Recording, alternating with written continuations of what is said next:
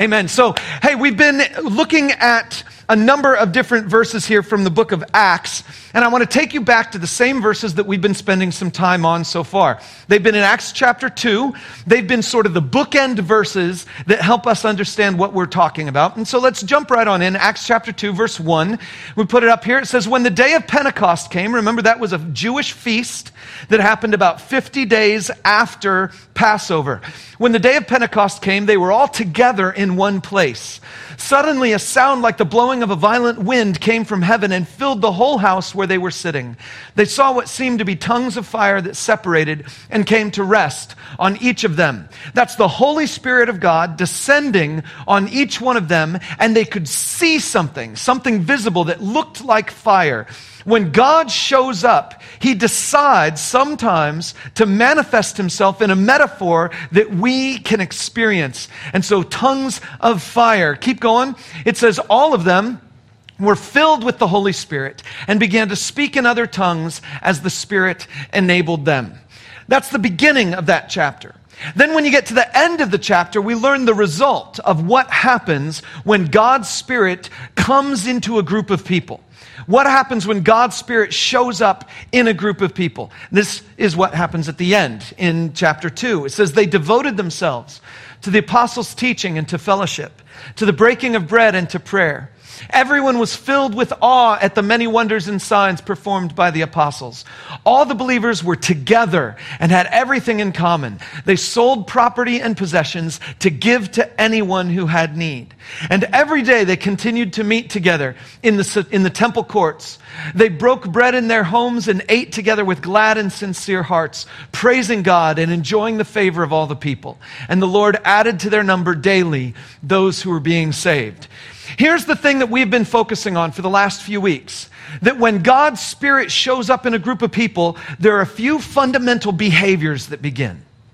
The first behavior is that they devote themselves to the teaching of the apostles. Remember, these were people who had come from all over the ancient world for this feast day, the day of Pentecost. They'd come from all over the ancient world. They were Jewish people. They had come there to that place to experience the feast. And while they were there, they heard a message of a man who claimed to be God, who was killed, and who rose again. And they said, I want to learn more about this. And there's only one place on the planet for them to hear the message of Jesus, and it is right there in Jerusalem at that time. And so they decide to stay. And as they decide to stay, it all comes down to this fact first. They needed to know this fire that God had just made available to them. They needed to know this Holy Spirit that God had just made available to them. They needed to know this Jesus that God had just made available to them. And there was nowhere else on the planet where they could learn it. They needed to know it. Now, we're an interesting group of people. And by that, I don't just mean you and me in this room. I mean, we people are an interesting thing. In general, now listen, I don't know what people in Africa feel about this, and I don't know what people in Asia feel about this, but I know that people in North America, the people who are in my circle frequently, feel about themselves very similarly to the way I feel about myself in this one regard. We think we're right. It doesn't matter how wrong you are. We still think we're right. I can give you evidence for this. Have you been on Facebook recently? If you have been inundated with a bunch of people who think they're right. And you know they're not. Which means you think that you're right. Correct? Every single time I go on Facebook, I am confirmed at how stupid the rest of the world is. It confirms this in me. I am absolutely I look at my Facebook feed with such smugness. I just scroll through there and I'm smarter than that person. I'm smarter than that politician. I'm smarter than that Supreme Court justice. I'm smarter than that whatever it is. I'm smarter than that journalist. I am a know-it-all. And I confess to you all today that I sometimes believe that I am right. And by sometimes, I mean all of them. When I was younger, my sister was in high school and I was in junior high, and she was doing this biology assignment. And she was in my mom's my mom and dad's bedroom complaining to them about this biology assignment that she had. And she was going on, and I'm hearing it from my bedroom down the hall. And she was going on and on about the fact that her teacher wanted her to give this answer on this worksheet, and it was nowhere to be found in her books. And she was so upset with her teacher, and she was just complaining and complaining and complaining. And so I'm listening in the hallway to try to find out what is this question her teacher has asked. And the question is, why does the stomach not digest itself? And it's a biology question. Why does the stomach not digest itself? Why do you not eat yourself from the inside out? And I hear the question, and I hear my sister's absolute frustration. She's mad, she's upset. Her teacher has not given her this answer, and my sister always needed to know the answer. Like, it was unacceptable to put a guess down on anything. It was unacceptable to ever get anything wrong. She needed the answer. And because I'm a nice brother, I went into my parents' bedroom and I said, Jody, I know the answer. It's because the mucosal lining inside the stomach. And she looks at me and she just goes, ah! You're such a jerk. You always think you know the right answer. And then she went right back to my mom and dad. And she was just like, what is this all about? My teacher doesn't tell me the answer. And now this son of yours comes into your bedroom and he pretends he knows the answer. And he's just spouting all this stuff out. And she's like, what in the world, Mom? Can you do something about him? And my mom looked at me and she was like, I don't know. So I left the room and I got my book and I brought it back because I have this Charlie Brown encyclopedia, 13 books of them. And in one of the books I had read that the stomach doesn't digest itself because of the mucosal lining. And so I didn't know what mucus was. I just knew what the answer was. And so I brought it there and I gave my mom the book and I said, it's right here. And she showed it to Jody and my sister looked at it and she's like, ah! And she stormed out of the room. My sister likes to be right. And I am. So, I mean, hey, what's the problem? You know, I just gave her the right answer, right? I mean, this is our problem. We enter into life in so many ways, believing that for some reason we know the answer and other people don't. We know the answer and other people don't. We know the right way to look at this situation and other people don't. And when we come to a story that we're going to look at today, we're going to be face to face with some people who really thought they were right and were absolutely wrong. And the challenge for all of us is to become the person who says, I might not be right on this, no matter how I feel about it. And there are a couple really, really important things in life that you have got to get straight that you don't know what you need to know. A few very important ones. I want to take you to this story that we're going to look at a little bit. And before we get to the story, I'm going to explain a little bit of what happens here. When the apostles show up on the scene and they begin to tell people about Jesus, there's a problem. And Peter identifies the problem right at the very beginning. The problem is that his audience has killed Jesus. And Jesus is risen alive again, and so Peter is going to talk about him. But the audience, the people that he's talking to, are the ones who were standing there on the day of Passover, yelling out, give us Barabbas and crucify Jesus. And so Peter begins his sermons by saying, you killed the author of life, and now God has raised him from the dead. And this was a problem to those people. Because, see, those people had crucified Jesus because he was outside of the box of what they believed God was supposed to be about. See, those people had an understanding of who God was, and Jesus didn't fit their box. And that's the reason that they killed him. But then the other Jews who showed up on the day of Pentecost, they also had their own box. And now they're hearing this story about Jesus who doesn't fit inside their God box. And so now they're staying in Jerusalem trying to hear. They're devoting themselves to the apostles' teaching because they need to know what this fire of God is really all about. They need to really know it. So I want to walk you through 3 things that the people all knew about God before Jesus showed up on the scene. 3 things that especially the religious leaders of the day knew about God before Jesus showed up on the scene. The first thing that they all knew was that God is eternal. Now that's an important word. It's a word that means that God has a relationship to time that is unlike anything we can imagine. Sometimes people say eternal means God is outside of time. So time flows down here and God is outside it, and so he can see the beginning from the end. Some people think that's what eternal means. Some people think eternal means everlasting. God existed before anything and he will exist after everything. And so God existed before even time existed and he will exist long after time has dissipated. Some people have that perspective. I'm just telling you, we don't know. The way to understand God's eternal nature is to simply say, I experience time, and God, whatever his relationship to time is way different from mine. He has always been and always will be. Here's a verse of scripture from the book of Habakkuk that illustrates this.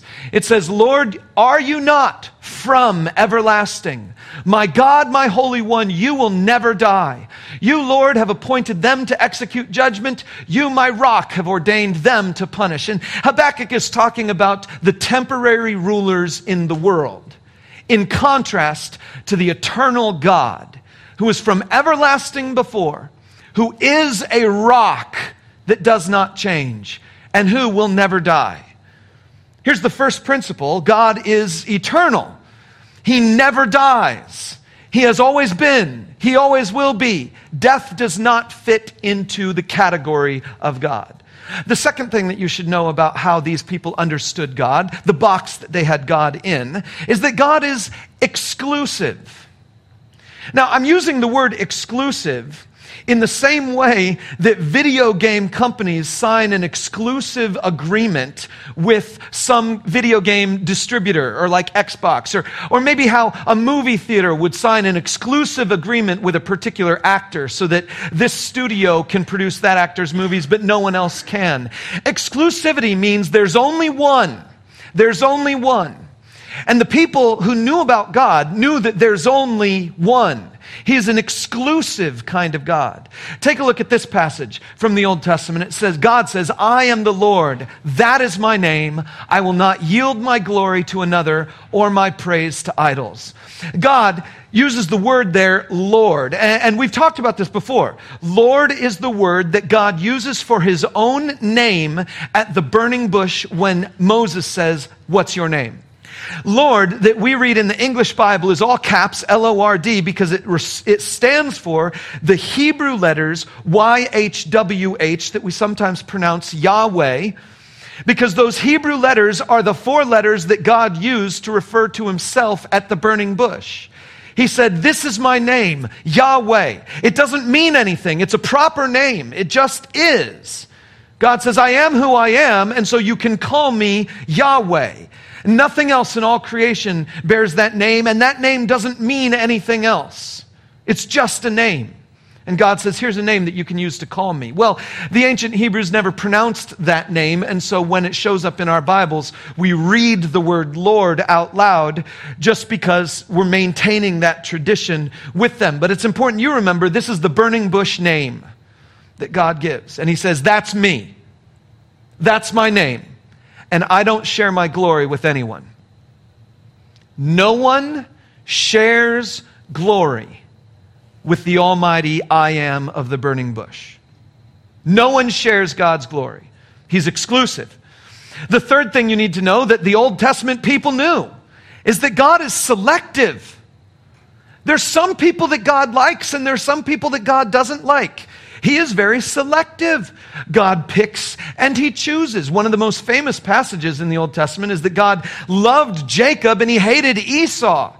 The God is selective. Well, let me show you this passage. I'm going to show you a couple of them actually, but the first one here says this. It's from Psalm 103. It says, but from everlasting to everlasting, the Lord's love is with those who fear him, and his righteousness with their children's children, with those who keep his covenant and remember to obey his precepts. Here it is. God is selective. If you are in the family, you are the children of righteous people, and if you keep God's rules and his laws, then God's love will be on you.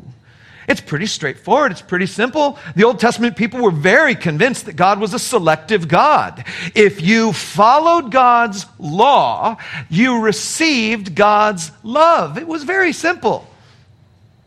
Now, I think that's a misunderstanding of the Old Testament teaching, but it was definitely something that they held as a conviction. And it's definitely something that people still today hold as a conviction, that God is a selective kind of God. Just to give more proof of that, look at this one from Deuteronomy. God says to Moses, the Lord said to me, this is Moses speaking, he says, what they say is good, I will raise up for them a prophet like you from among their fellow Israelites, and I will put my words in his mouth. He will tell them everything I command him. Moses says, God picked me, and one of these days he's going to pick someone else like me, and God will give that person my words. God is selective. He's not going to give his words to just anybody. God is selective. He's not going to give his love to just anybody. You have to be righteous and you have to be special. And if you are righteous and you're special, then you get God's love and you get his words.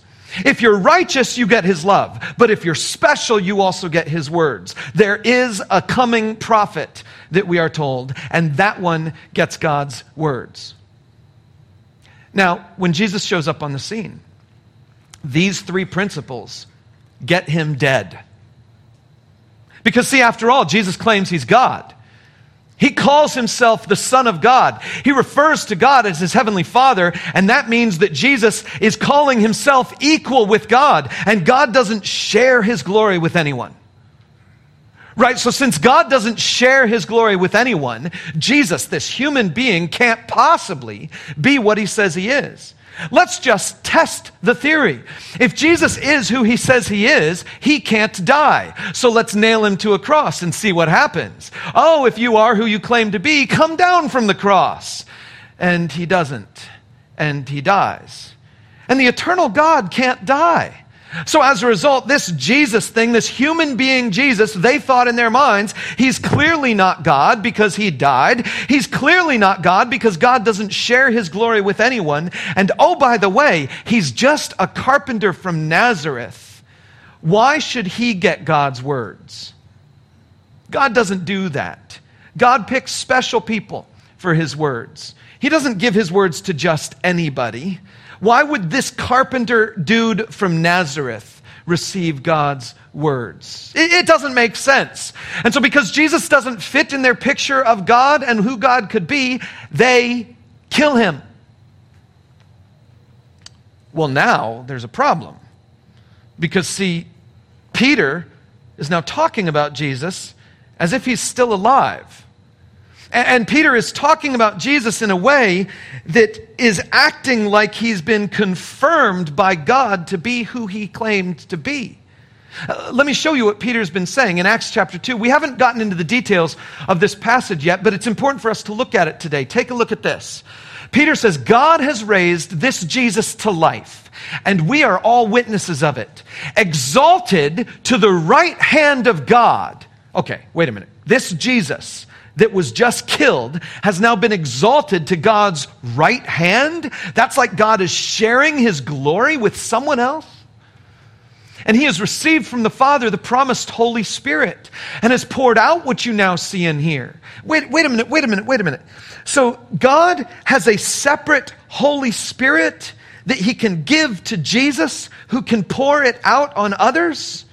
This doesn't make sense to the people who understand that God is exclusive. He is one. Hear, O Israel, the Lord your God, the Lord is one. It doesn't make sense for God to be sharing his glory with this Jesus and for Jesus to be pouring out God's Holy Spirit on other people as if God could sit on his throne while his Spirit is being poured out on others. It doesn't really make sense. And so Peter just keeps going. He says, for David did not ascend to heaven, and yet he said, the Lord said to my Lord. One of the things we talked about in our Made for More class this last Tuesday is that Psalm 2 is the most quoted psalm in the Bible, and this is that. This is beginning to pick up that idea. Take a look. We're going to keep reading what Peter is quoting from Psalm 2. Take a look at this next little bit. He says, sit at my right hand until I make your enemies a footstool for your feet. The big question for anyone who was reading Old Testament David, writing Psalm 2, is who's talking to whom? The Lord said to my Lord. Well, who is David's Lord? David is the top king. Who is David's Lord? Are you telling me that there is the Lord, Yahweh, who has said to someone else that that other person can also be called Lord? What makes, this doesn't make sense that there's a Lord who says to someone else, you can be Lord, and I will put all the nations under your feet. This is too big.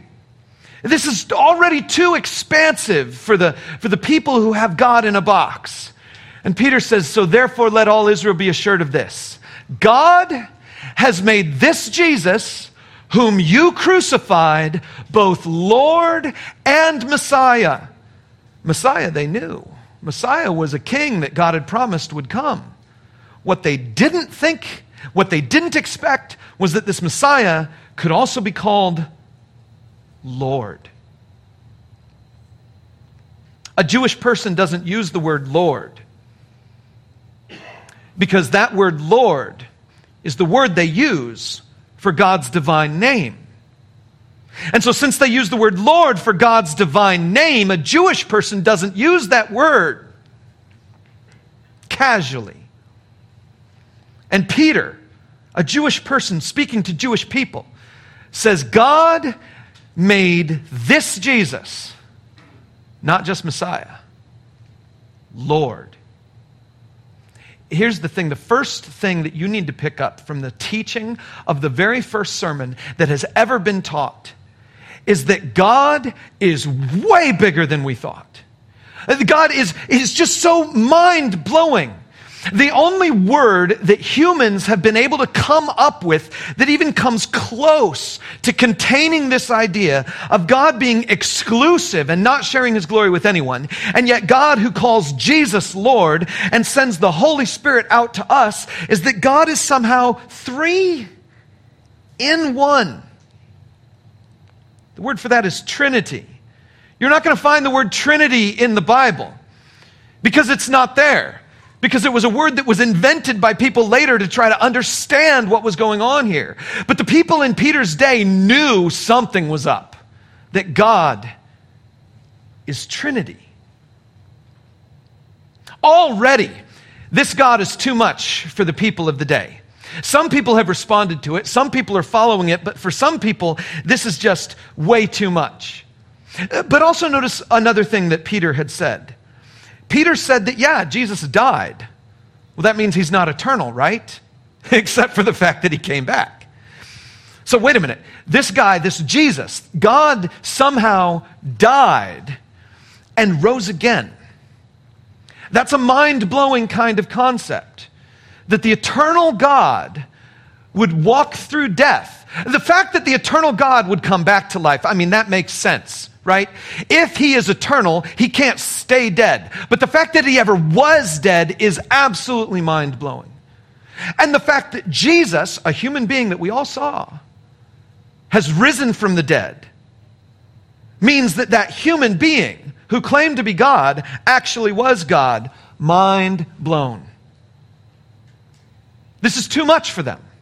I want to take you to some more Bible passages here. Look at Acts chapter 2, verses 38 through 39. I'll put it back up here. Peter replies to them, repent and be baptized, every one of you in the name of Jesus Christ, for the forgiveness of your sins, and you will receive the gift of the Holy Spirit. The promise is for you and for your children and for all who are far off, for all whom the Lord our God will call. Wait a minute, this is a problem. Do you know why it's a problem? Because Peter just promised them the Holy Spirit is for anyone. No. Our God is selective. Our God is the kind of God who picks the good people. He chooses the good people, and he doesn't choose the bad people. And yet here's Peter saying, no, God's Holy Spirit is for all people. And there's another problem. Peter was a fisherman. Peter's just a loser fisherman. What gives him the right to talk about all this? In fact, let me show you in Acts chapter 4, these people who are looking at Peter, let's go to the next one. The people who are looking at Peter, they see the courage of Peter and John and realize that they were unschooled, ordinary men. They were astonished and they took note that these men had been with Jesus. There was nothing special about Peter and John. They were normal guys. The only thing they had going for them is they had hung out with Jesus. And we all know that Jesus is just some guy that we killed, right? Listen, the Jewish leaders of the day could not handle the fact that God would send his Spirit on normal people. They could not handle the fact that this God fills ordinary people.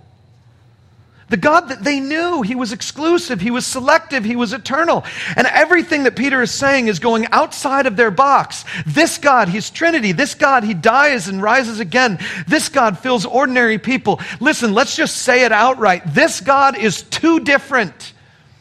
He's too different for us. So what do you think they did? What do you think they did? Well, the religious leaders of the day catch Peter and some of the other disciples and they throw them in jail. I want to read this passage to you. It's a little bit longer. Acts chapter 5, verses 17 through 34, and then we'll skip ahead to 40. 17 says this, "Then the high priest and all his associates, who were members of the party of the Sadducees, were filled with jealousy. They arrested the apostles and put them in the public jail. But during the night, an angel of the Lord opened the doors of the jail and brought them out. 'Go stand in the temple courts,' he said, 'and tell the people all about this new life.' At daybreak, they entered the temple courts as they had been told and began to teach the people. When the high priest and his associates arrived, they called together the Sanhedrin, the full assembly of the elders of Israel, and sent to the jail for the apostles. But on arriving to the jail, the officers did not find them there. So they went back and reported, 'We found the jail securely locked, with the guards standing at the doors. But when we opened them, we found no one inside.' On hearing this report, the captain of the temple guard and the chief priests were at a loss, wondering what this might lead to." Pause for just a moment. The guys who are in charge here are absolutely thinking wrongly. They are afraid of what this is going to lead to. They should be terrified about these guys who are just locked up behind doors and found the way to teleport out. The soldiers are still there. The doors are still locked. If you're going to be afraid of anyone, be afraid of the dude who knows how to teleport. That's the person to be afraid of. These people are afraid of what's going to happen next. You get on your knees. That's what happens next. But no, they're thinking of the wrong thing. Keep going, verse 25. "Then someone came and said, 'Look, the men you put in jail are standing in the temple courts teaching the people.' At that, the captain went with the officers and brought the apostles. They did not use force because they feared that the people would stone them." Again, why are you afraid of the people with rocks? Be afraid of the dudes who can travel through space and time. Anyway, the apostles were brought in and made to appear before the Sanhedrin to be questioned by the high priest.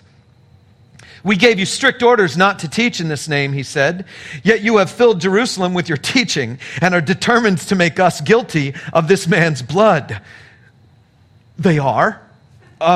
Anyway, Peter and the other apostles replied, "We must obey God rather than human beings. The God of our ancestors raised Jesus from the dead, whom you killed by hanging him on a cross. God exalted him to his own right hand as Prince and Savior, that he might bring Israel to repentance and forgive their sins. We are witnesses of these things, and so is the Holy Spirit, whom God has given to those who obey him." When they heard this, they were furious and wanted to put them to death. But a Pharisee named Gamaliel, a teacher of the law who was honored by all the people, stood up in the Sanhedrin and ordered that the men be put outside for a little while. Gamaliel then gives a speech, and he basically says, "You guys can't stop this. If you try to stop it and it's from God, it will continue. If you just let them go and it's from God, then it'll happen. But if you let them go and it's not from God, it'll fizzle out on its own. So just let them go." Well, go to verse 40. It says, "His speech persuaded them. They called the apostles in and had them flogged. Then they ordered them not to speak in the name of Jesus and let them go. The apostles left the Sanhedrin rejoicing because they had been counted worthy of suffering disgrace for the name. Day after day in the temple courts and from house to house, they never stopped teaching and proclaiming the good news that Jesus is the Messiah." And up until this point in time, I've kind of been making fun of the religious leaders of their day because they had all this awareness of who God was supposed to be. And once Jesus shows up on the scene, all of their awareness gets broken down. Nothing makes sense anymore. And they're still hanging on to what they think makes sense. But at the same time, my heart goes out to the apostles. Because did you notice something very interesting here? At the beginning of what we read today, the apostles were arrested. They were thrown in jail. And in the middle of the night, an angel rescued them. Teleported them away. Somehow, with the doors still locked, got them out of the jail. The next day, they are called before the Sanhedrin. And they are questioned. And the Sanhedrin decides to flog them. Remember, flogging is the thing that happened to Jesus before he was crucified.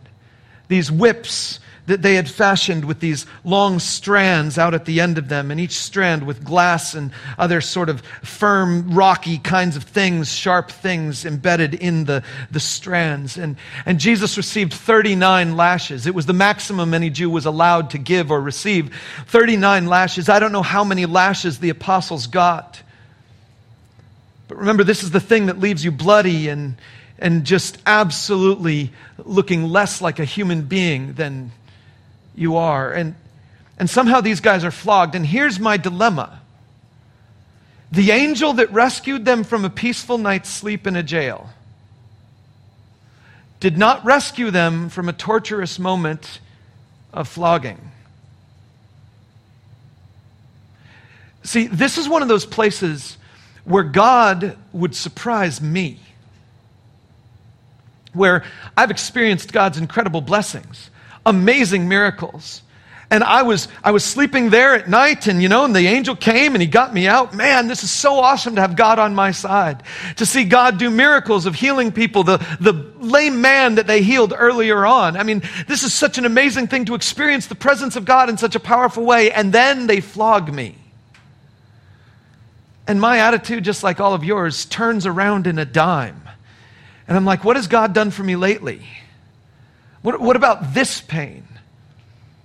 And here's another surprising thing about God that might be too much for us. The God who sometimes spares doesn't always spare, but he does always sustain. See, at the end of the story, Peter and the other apostles, they go around dancing, celebrating, cheering, that they have been considered worthy by God of experiencing the same disgraceful torture that Jesus himself had. And for the apostles, they're not blaming God. They're not blaming God about the fact that he didn't show up when they wanted him to show up. They're not blaming God for the fact that he let them suffer. They're not blaming God that they had to go through this hardship even though the night before they got out of the easy thing. They're not blaming God. They're rejoicing. Because, see, the apostles have learned something that the religious leaders of the day have forgotten. It's a simple word, that God is holy. And here's the thing about holiness. By definition, the word holy in the ancient scriptures means a thing that is different. And not just different from some other thing. A thing that is different from all the things. Holy is a thing that is separated from all the other things. And where all these other things are normal, this other thing is holy. And God said, time and time again, that he is a holy God. He will share his glory with no one. He is separate. He is different. Let me take you all the way back to Exodus 3:14, when God says this. God says to Moses, I am who I am. This is what you are to say to the Israelites. I am has sent me to you. And a lot of times we focus on this verse because the word I am as a name for God is pretty cool. But I want to focus on the phrase, I am who I am. There is no description of God that is more accurate than that. He is who he is. No other description of God, no other label, nothing in all the universe is more accurate of describing God than that. He is who he is. There is nothing else to compare him to. He is his own standard. That's it. That's all of it. He is holy. He is separate. So if he surprises you, good. That means you've just encountered a little bit of God who he actually is, as opposed to the God that only exists in your brain. When God somehow breaks through your normal life and he shows up in some way that you did not expect, hallelujah, he has just shown up. Because the God that you expect is never the God who's actually there. Now listen, don't get me wrong. God does love you. But when you say the phrase, God loves me, you are not speaking the truth. You are speaking a portion of the truth. Because the truth is, you don't know what love is. The truth is, your definition of love is way too weak to be tied to God. God loves you, yes, but he doesn't love you the way you think love is. He loves you the way love actually is, the way love comes from him. You think God is a God who exists to serve you. Even though God is a God who sacrifices himself for you, he doesn't exist for you. He is chosen to be for you, but he himself is holy. He is separate. He is above all things. Listen, God is who he is. I'm going to tell you something that I think is one of the most obvious phrases that a human being can say. And yet, for some reason, we forget it all the time. God is bigger than you know. God is bigger than you know. I want with all of my heart for you and for me to know God. For me to really know God. I want that. But I can never, ever look myself in the mirror and say, made it. I can never, ever come to the place where I can say, yep, I know God. Because God is always bigger than I know. Listen, I told you I'm kind of an arrogant person. When I was younger in college, I came across a mathematical theory that you guys won't care about, but I'll tell it to you anyway. It's called Gödel's incompleteness axiom. You can look it up on Wikipedia. In fact, I did this morning. I was going to read you the first paragraph to try to describe to you what Wikipedia says about Gödel's incompleteness theorems, and then I realized, nope, you're not going to understand that because I didn't understand it either. And I'm a math major. I have a degree in this thing. So when I was in college, I was taking this class called analysis, math analysis. And it was our job in math analysis to try to determine why 1 + 1 really does equal 2. It's a really fascinating concept. It's really, really interesting. In fact, our biggest proof was trying to prove the fundamental theorem of calculus, which proves that an integral is actually the antiderivative. It's so amazing. Anyway, we're getting ahead of ourselves. So I learned in that class that there was this dude named Gödel who proved, get this, that math is wrong. See, you need to use this. Math is something you can use for your life. Anytime your student comes home from high school saying, Mom, I don't understand how math is going to be useful, you can just say, well, listen, because of Gödel's incompleteness theorem, math is completely not even reliable. In fact, I'll tell you how it works. Here's how it is. Gödel used math to create a symbolic system of language with which he structured a sentence that said, this sentence is false. And so since he used math to construct a sentence that says this sentence is false, he could then step back and say, because math tells us that that sentence is false, the sentence is either true and it's false, or it's false, which means it's true. And because math at the same time is both true and false, either I have done something stupid by creating such a sentence, and math has mathematical sentences that we can't prove, or I have done something smart and math is incomplete. It's got lots of things out there that we can't prove. Now, I don't know if any of that stuff made sense to you or not, because it barely made sense to me. And when I first learned about it, I thought, my goodness, okay, so this dude lived in 1918 or whatever. And so I think what I'm going to do is I'm going to disprove it, because, I'm smart.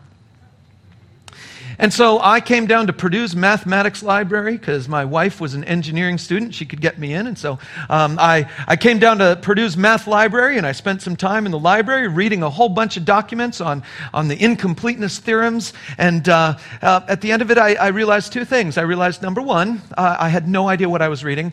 And number two, the dude who wrote it was way smarter than I am. And all the other people agree with him. So what am I doing? A couple years later, after Jen and I were married, I began to really get bothered by Einstein's relativity. This whole idea that space and time are relative and time dilates. And I'm a nerd enough to know about this stuff. And I decided it must be wrong, because if time is relative, then what does it mean to say that God is eternal? Maybe God is only eternal from one particular inertial frame. I don't know. But that's an Einstein relativity joke. You don't have to worry about it. So anyway, I got to this place where I thought maybe it's not right. And so I started doing a lot of internet research, because I was nerdy enough to have the internet in 1998. And I was also able to find out there were a bunch of other people who didn't believe Einstein either. And I found this one dude who was promoting something called autodynamics. And later on, I was talking to a Purdue student who was in physics. And I was like, have you heard of autodynamics? And I started talking about my thing. And he started talking about general relativity and told me about all the thousands and thousands of proofs, and the fact that, you know what, without the mathematical equations from Einstein, my GPS in my phone would never work, because the satellites that are out there are far enough away from Earth's gravity that time moves faster for them than it does for us. It's an amazing, weird thing, but it works, it happens, it's true, and I don't understand it. And I had to come to this place of saying, just because I don't understand it doesn't mean that it's wrong. I had to come to this place where other people are smarter than I am. And there was a time in my life where when I didn't understand something, I doubted it. But I've grown up. And now I'm at a place where if I don't understand something, I worship God. If I don't understand something, I just step back and I'm just like, whoa, God, you did that?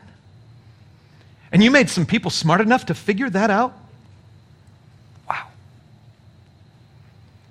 God, you're bigger than my box. Thanks for shaking it up a little bit. I respond to doubt, confusion, with worship. Because see, the only thing you really need to know about God is that He is way bigger than you are. But He sent His Son to be where you are.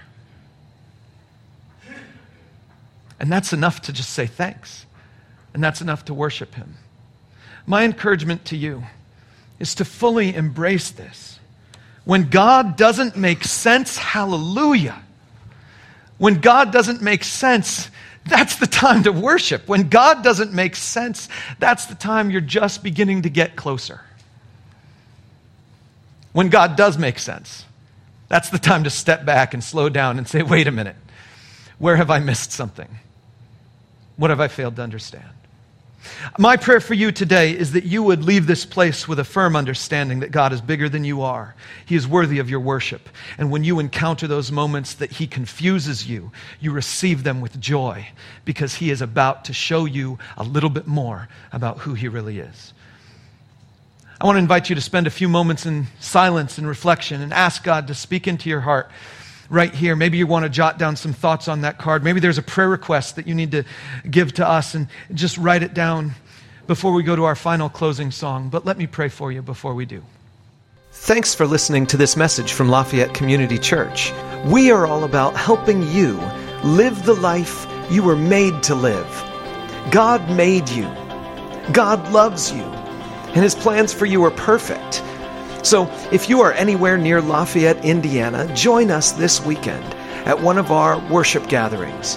And wherever you are, check us out online at LafayetteCommunityChurch.com.